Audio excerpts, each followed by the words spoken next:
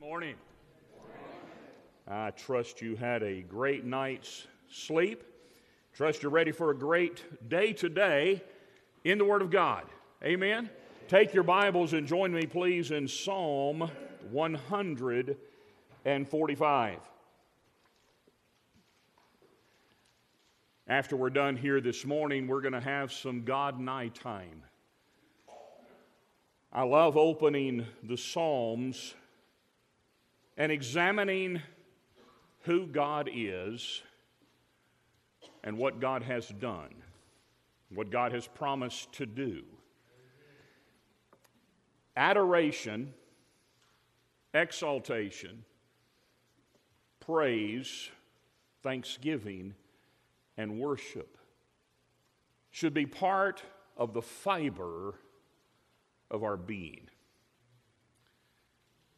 Matter of fact, one of the principles that we have been learning and teaching about prayer is our prayer should involve what my friend Harold Vaughn calls the protocol of thanksgiving and the protocol of praise. Thanksgiving is thanking God for what He has done, what He is doing, or what He has promised to do. Praise is magnifying and exalting Him for who He is. I want to focus this morning on us understanding from this psalm who God is.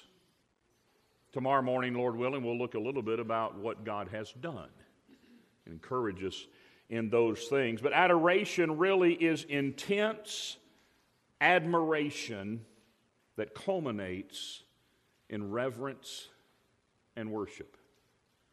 You know, there ought to be an intensity to our admiration, our adoration of God.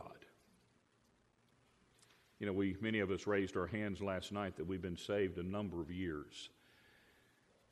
And sometimes with that grows a complacency, an indifference. You know, sometimes in marriage, we just sort of get used to each other. We take things for granted. My wife spent 5 weeks this summer in Oklahoma caring for her father, who's 92, and we didn't think he would live through that, and the Lord raised him up. Praise the Lord for that. But she spent 5 weeks, and so I spent 5 weeks as a bachelor. I hate it.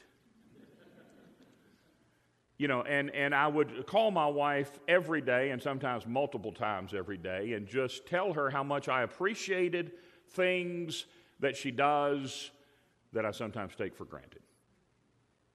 Sometimes we get that way in our relationship with God.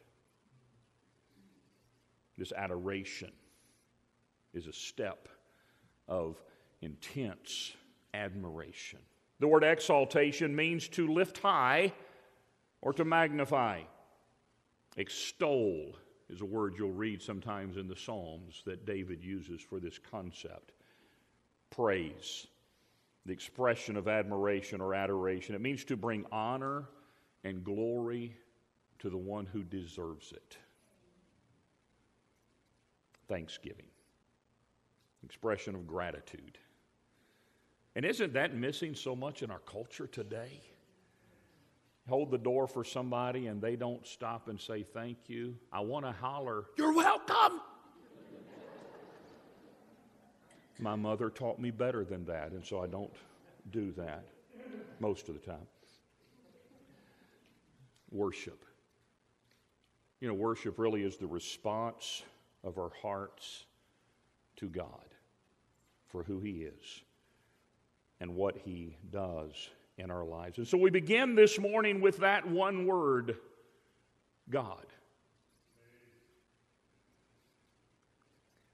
What comes to your mind when you see that word? What is God like? How could we describe the immensity of God to a child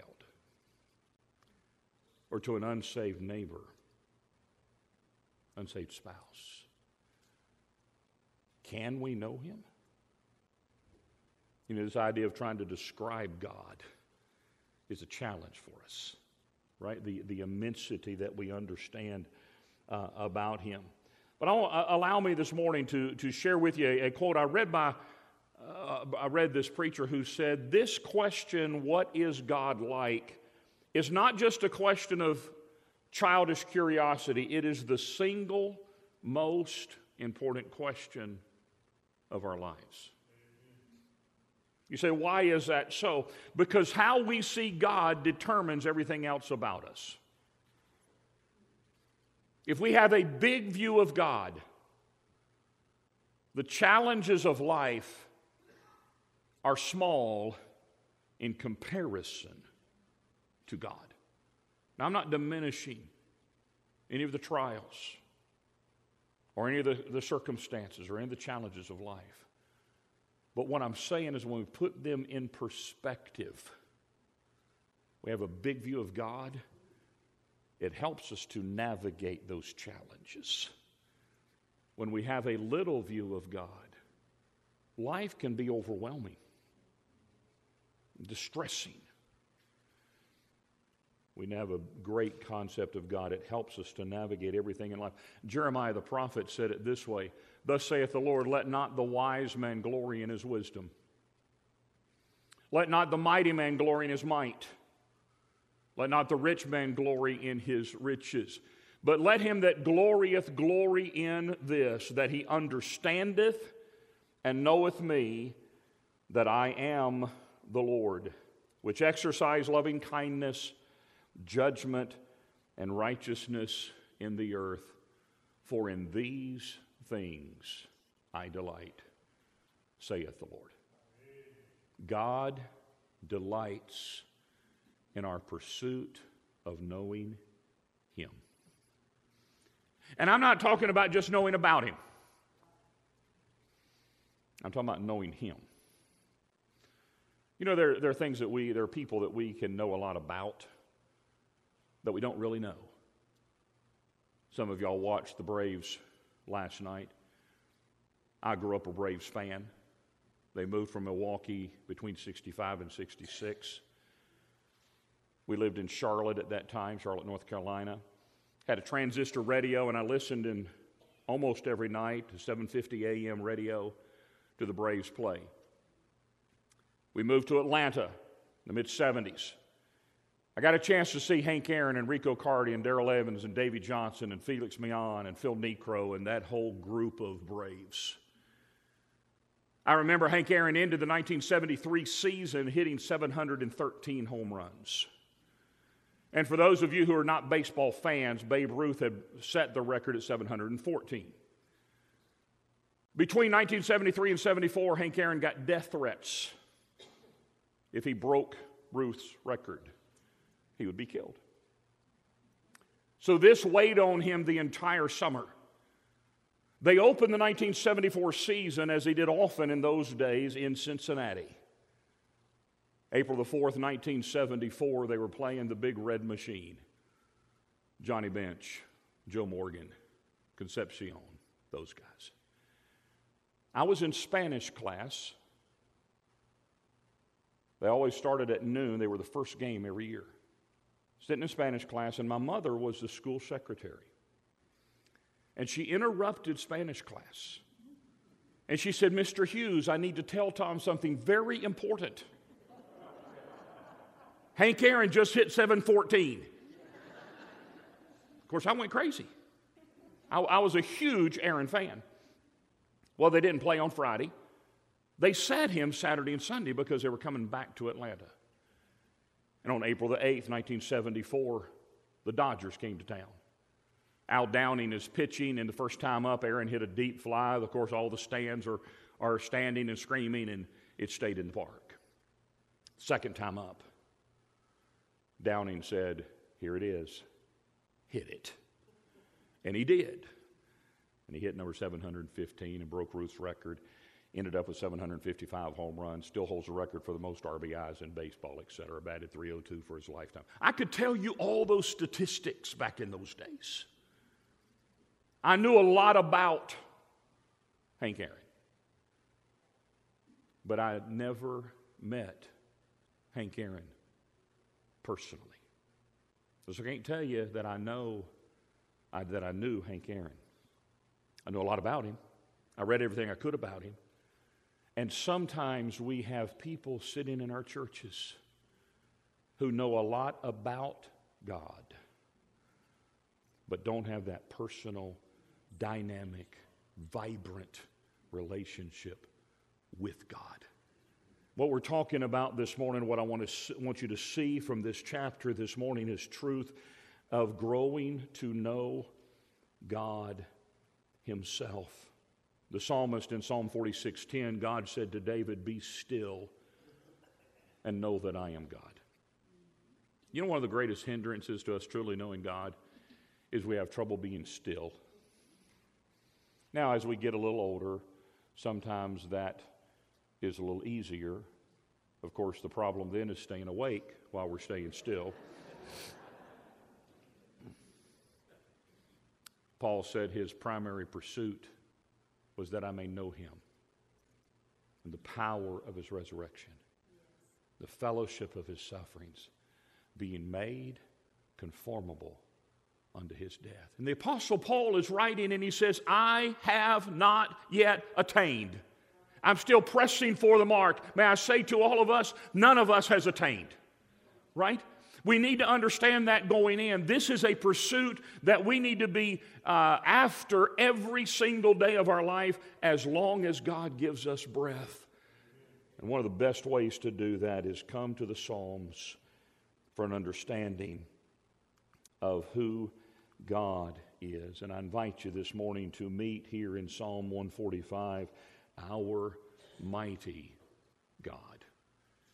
If you have your notes there, we're going to look at some of these truths this morning. You know, Prophet Hosea said, it is because of a lack of knowledge of God that my people are destroyed. One of the greatest problems we have in the Church of Jesus Christ today is a lack of knowledge of God. We are not basing our lives on the Bible. For too often we're basing our lives on the opinion of men or so-and-so said, or sometimes we have a worldview that is based on what our parents taught us or what our church taught us or what so-and-so said, and not the lens of Scripture. We just started a series entitled Thinking Biblically in a Post-Christian Culture. Do you understand we live in a post-Christian culture? The only potential positive is, one of my evangelist friends said to me last week, well, maybe we're in a pre-Christian culture because maybe God's going to send revival. And that's my prayer, that God would. But I think we need to acknowledge that Romans chapter 1 and 2 Timothy chapter 3 adequately describe the culture in which we live. God's solution is the gospel. The vehicle through which that is communicated today is the church.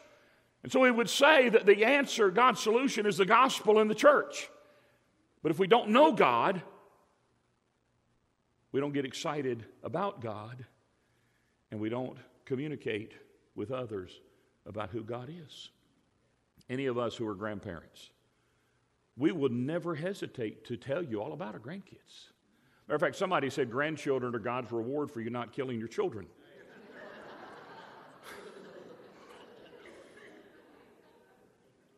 We go to visit our children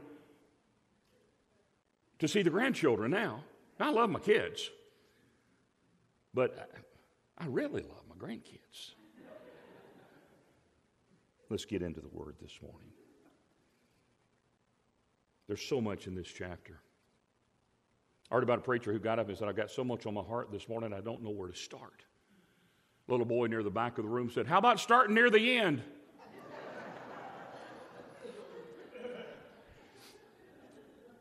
This is David's psalm of praise. This is one of the pinnacle psalms. I'm not going to read all 21 verses. We're going to look at this during God and I time. I want to whet your appetite now to spend some time digging more during the God and I time. Follow along, please, with me. Psalm 145, verse 1. David says, I will extol thee, my God, O King.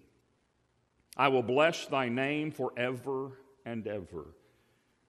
Every day will I bless thee. I will praise thy name forever and ever. Great is the Lord, greatly to be praised, and his greatness is unsearchable. One generation shall praise thy works to another, and shall declare thy mighty acts. I will speak of the glorious honor of thy majesty, and of thy wondrous works. And men shall speak of the might of thy terrible acts, and I will declare thy greatness. They shall abundantly utter the memory of thy great goodness, and shall sing of thy righteousness. The Lord is gracious and full of compassion, slow to anger, and of great mercy. The Lord is good to all, and his tender mercies are over all his works. All thy works shall praise thee, O Lord, and thy saints shall bless thee.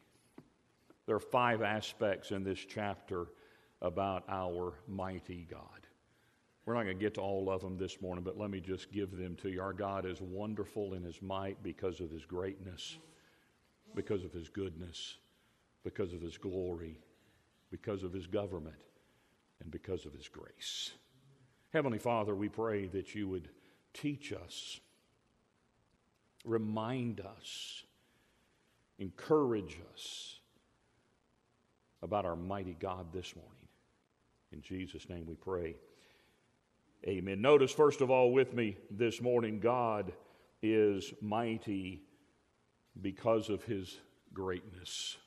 Let me just back that up. I'm sorry, I went too fast. I went in and put the outline up here because I want you to be able to get it, really not because it's my outline, but just because I want to whet your appetite to study this scripture.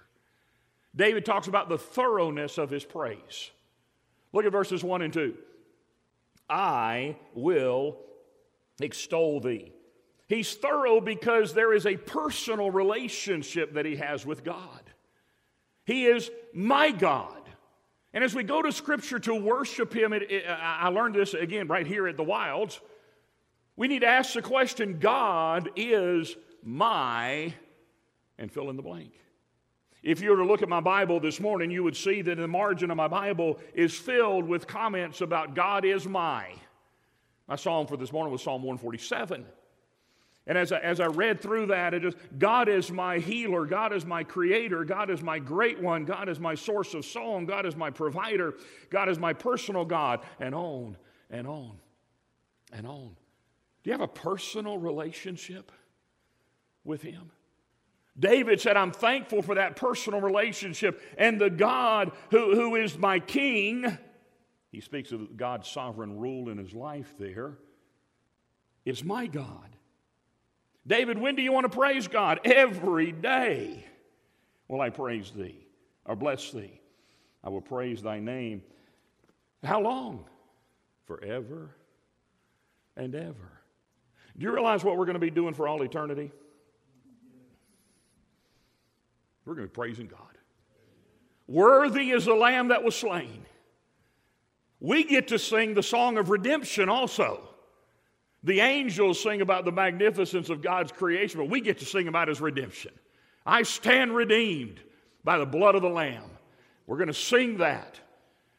But David said, I want to get in practice right here on earth. Right? We ought to be people that are filled with praise. Again, my friend Harold Vaughn says, when you don't feel like saying thank you, say thank you. When you feel like saying thank you, say thank you. Matter of fact, he says, when you get up and you don't really feel like it, just say, thank you, Jesus. Thank you, Jesus. Thank you, Jesus. He said, after a while, you'll start meaning it. So often we focus more on our troubles than on our blessings. But he reminds us we should praise God not only for our blessings, but we should praise God for our challenges as well. It's at those times that God chisels away that which is not like Christ and conforms us more to the image of his Son. This book on suffering, I'm excited to get a copy and read it by Dr. Tripp there. It's often in the valley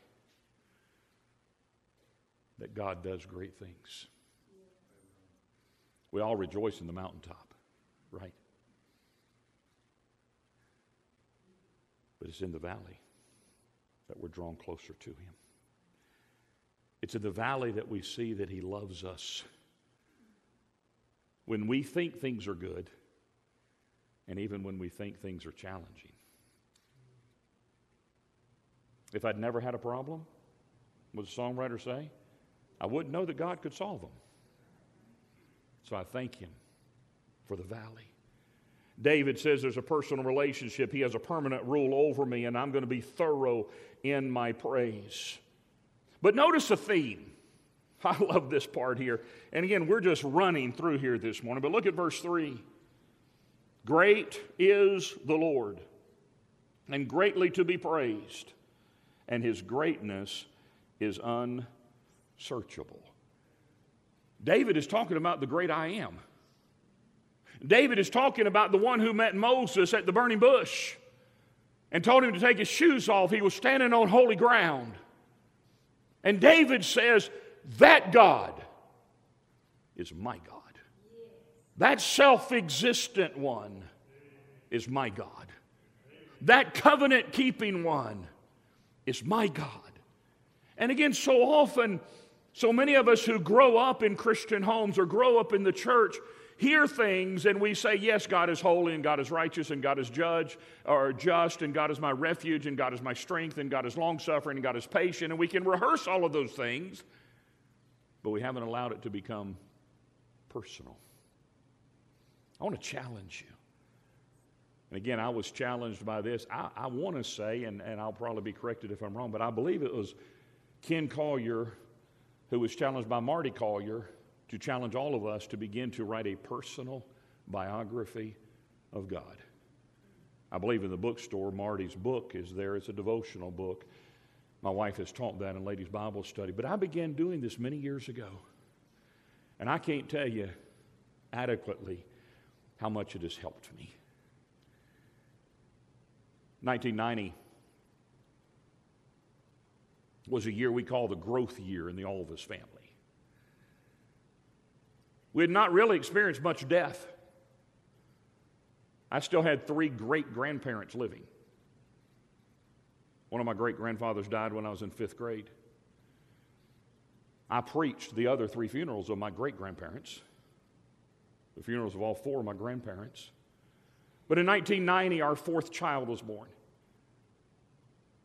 She had trisomy 13, extra 13th chromosome in every cell of her body. She had a midline deformity. She had a hole in her heart. She had eye sockets but no eyes. She had 1 nose hole.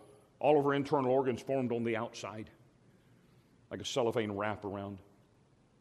I was pastoring in Maryland, and they brought people from Johns Hopkins to the NICU unit, put her on a trach, brought all the specialists in to try to see if there's anything they could do. And the Lord allowed us to love on her for 25 hours. And then we had to turn her loose. One of the hardest things we'd ever had to do. That was in January of 90.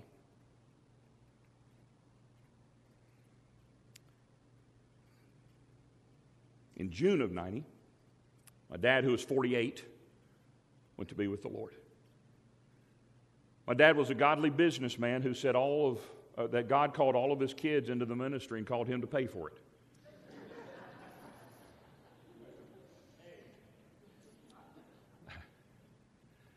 I was 30 years old. My dad had gotten sick late in 87. The Lord allowed us to have some time with him before he went to be with the Lord. But that was in June. In July, my granddaddy went to be with the Lord, my dad's dad. In October, my childhood pastor, Dr. Jack Hudson, went to be with the Lord. We had 7 other deaths in our church, small church I was pastoring in Maryland. And God taught us about His comfort. God taught us that He was indeed our refuge and our strength and our very present help in time of trouble. About 6 weeks after Charity went to be with the Lord, I got a phone call Nurse from the hospital said, "Would you come and speak to a room of doctors and nurses about grief?"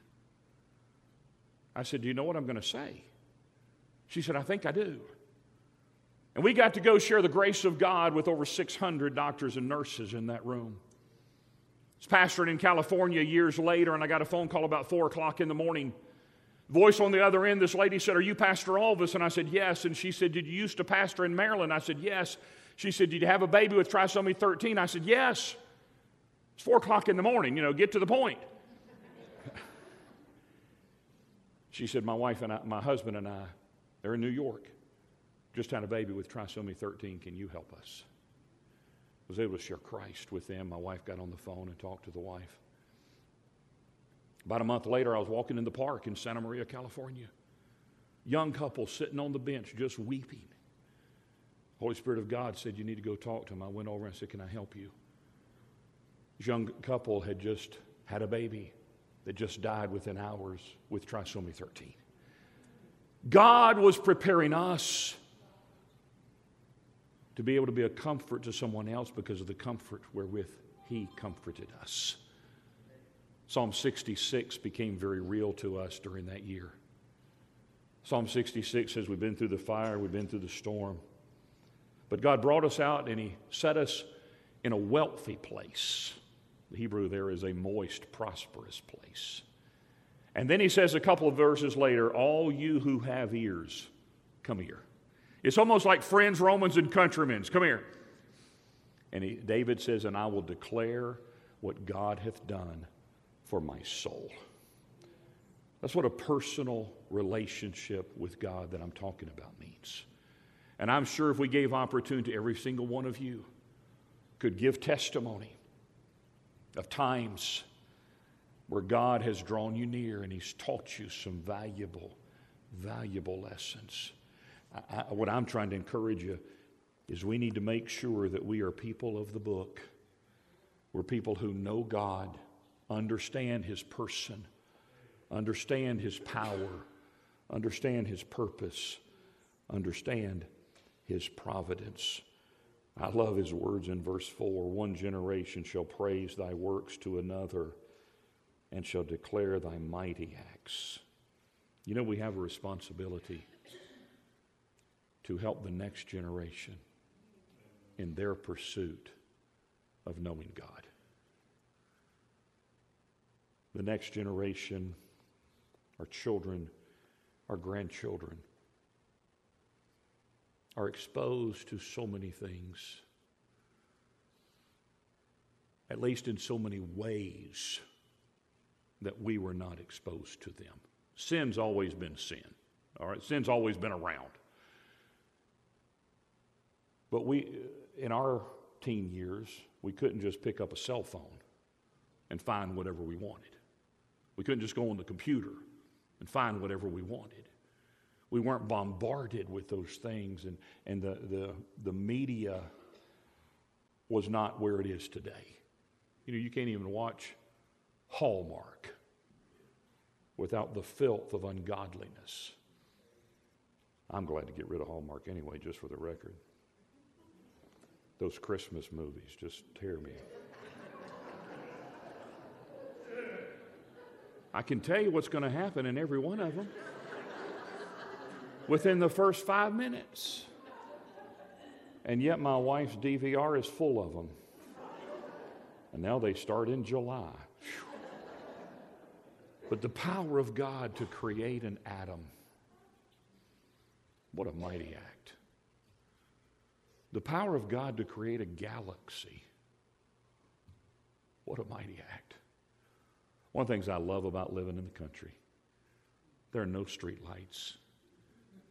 I can walk out at night, early in the morning, and look up and just the heavens declare the glory of God, and the firmament showeth His handiwork. There are many mornings early that I just go out and just sit and just praise God. Just listen as His creation starts to wake up.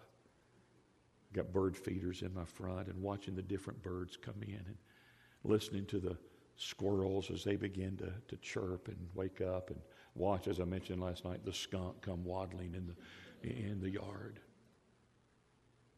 Our Creator God desires a personal relationship with you and me.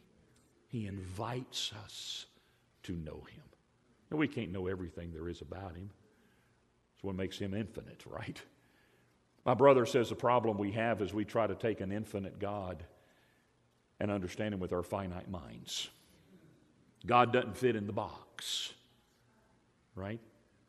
But He has revealed Himself in His creation, in His Son, and in His Word. And there is plenty there to consume our time for a lifetime of getting to know Him. And then we're going to spend all eternity praising Him and spending more time with Him. In verse 5, we see the majesty of His purpose. I will speak of the glorious honor of Thy majesty and of Thy wondrous works. I imagine David had in mind some times that God had intervened in the history of Israel. God brought them out of Egypt. He brought them across the Red Sea. He provided for them in the wilderness. They go into the promised land, and God conquered the promised land for them. Amen. We realize that, don't we? Joshua understands that. Caleb understood that. It's God who brought down the walls of Jericho. They marched around the wall, and the walls came tumbling down. That story. God did that. And you look over and over and over at what God did. And I imagine David's thinking about some of these. God had intervened in David's life. You're talking about God's providence. David is on the run from Saul, and he's hiding in a cave. And Saul is just about there, and all of a sudden a messenger comes and tells Saul, the Philistines have invaded the land. And Saul turns and goes. David says, God orchestrated that. God is still orchestrating things in our lives if we'll pay attention to it. My friend Scott Pauley likes to call it divine appointments. Brother Don, he loves to ask the question, I wonder what divine appointment God's going to give you this week with somebody who needs to hear your testimony of Christ. Sometimes we don't think in terms of that, but that's who our God is. And by the way, He can do that in your life and in your life and in your life and in your life and in your life and your life, all at the same time. Mind-blowing.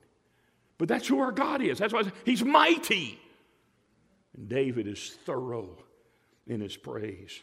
He gives the theme here of God's greatness. Before we go to God and I time, I want to move to one more aspect this morning. He's mighty because of His goodness. Look at the moral goodness of God. He describes it there in verse 7. They shall abundantly utter the memory of Thy great goodness and shall sing of Thy righteousness. God is a good God. God is always good. Amen? Because God is good, He never does anything that's not for our good and for His glory. You say even the hard things? Yeah. Even the hard things. Look for God's goodness in it. We've just come through COVID. Maybe we're still in COVID. But these last 18 months have been crazy. I think I can use that word. I told our people, I'm in my 41st year of ministry. I never had to make decisions before like we've had to make during these last 18 months. You have had to make decisions. You've had to experience things. Some of you have lost loved ones through all this. But there's been some good that's come out of it. We're a small church. I showed you way out in the country. We put in a new sound system about 6 months before COVID hit. And I encouraged our deacons. I said, let's go ahead and put in a video projector or camera so we can record our services. We're so far out in the country, you can't live stream. Live stream is what's running through the back of the property. But we can record it and post it later. The men said, oh, no, we don't need to do that. I was trying to encourage them, let's have online giving. We don't need that, preacher. You know, the first deacons meeting after COVID hit, my deacons are saying, Pastor, why don't we have video? You know, guys, that's a great idea. Pastor, why don't we have online giving? Another great idea. You know, it's their idea. It's good, right? But our digital footprint, a little country church, has just exploded. And it all was because we had some mandates and some restrictions that changed how we do ministry. I think for all of us who are pastors, it's made us evaluate how we do ministry and what things are really important and what things aren't really important. Look for God's goodness in all the circumstances that He allows in your life. God is a morally good God. Verse 8, God is mercifully good. You know, I could just spend all morning on verse 8. The Lord is gracious and full of compassion, slow to anger, and of great mercy. I say amen, amen, amen, amen, and hallelujah. That's our God. That's my God. I jotted down thirdly the manifold goodness of God in verse 9.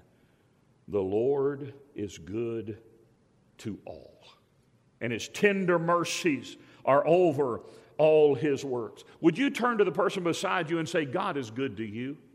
Go ahead, right now. Turn to the person on the other side and say, God is good to you.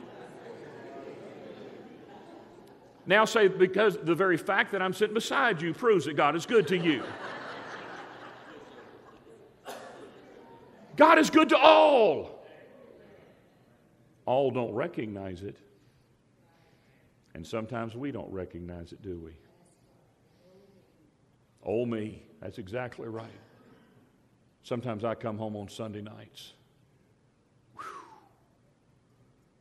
You know, so-and-so met me at the door and said, just keep trying, preacher. So-and-so met me before the service even started. You're doing this wrong. I come home and I say to my wife, that was the worst message I've ever heard in my life. And most of the time, she doesn't say amen.